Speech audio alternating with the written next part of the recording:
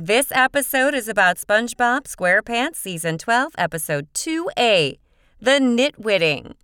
In this episode, SpongeBob joins a club for people who want to give their brain a rest. Literally.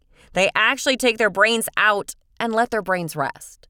Even Patrick is a part of the club, and he takes his brain out, which is weird since starfish are known to not have brains. But what am I saying? This whole thing is weird. The Brainless Club members go out and cause mayhem. They throw bowling balls at people and cause huge traffic accidents. But in the end, everything works out because there is a Fix the Mess of the Brainless Club that repairs the streets and other damage caused by the Brainless group. I just wonder how they fix the broken bones and other medical injuries caused by the Brainless group.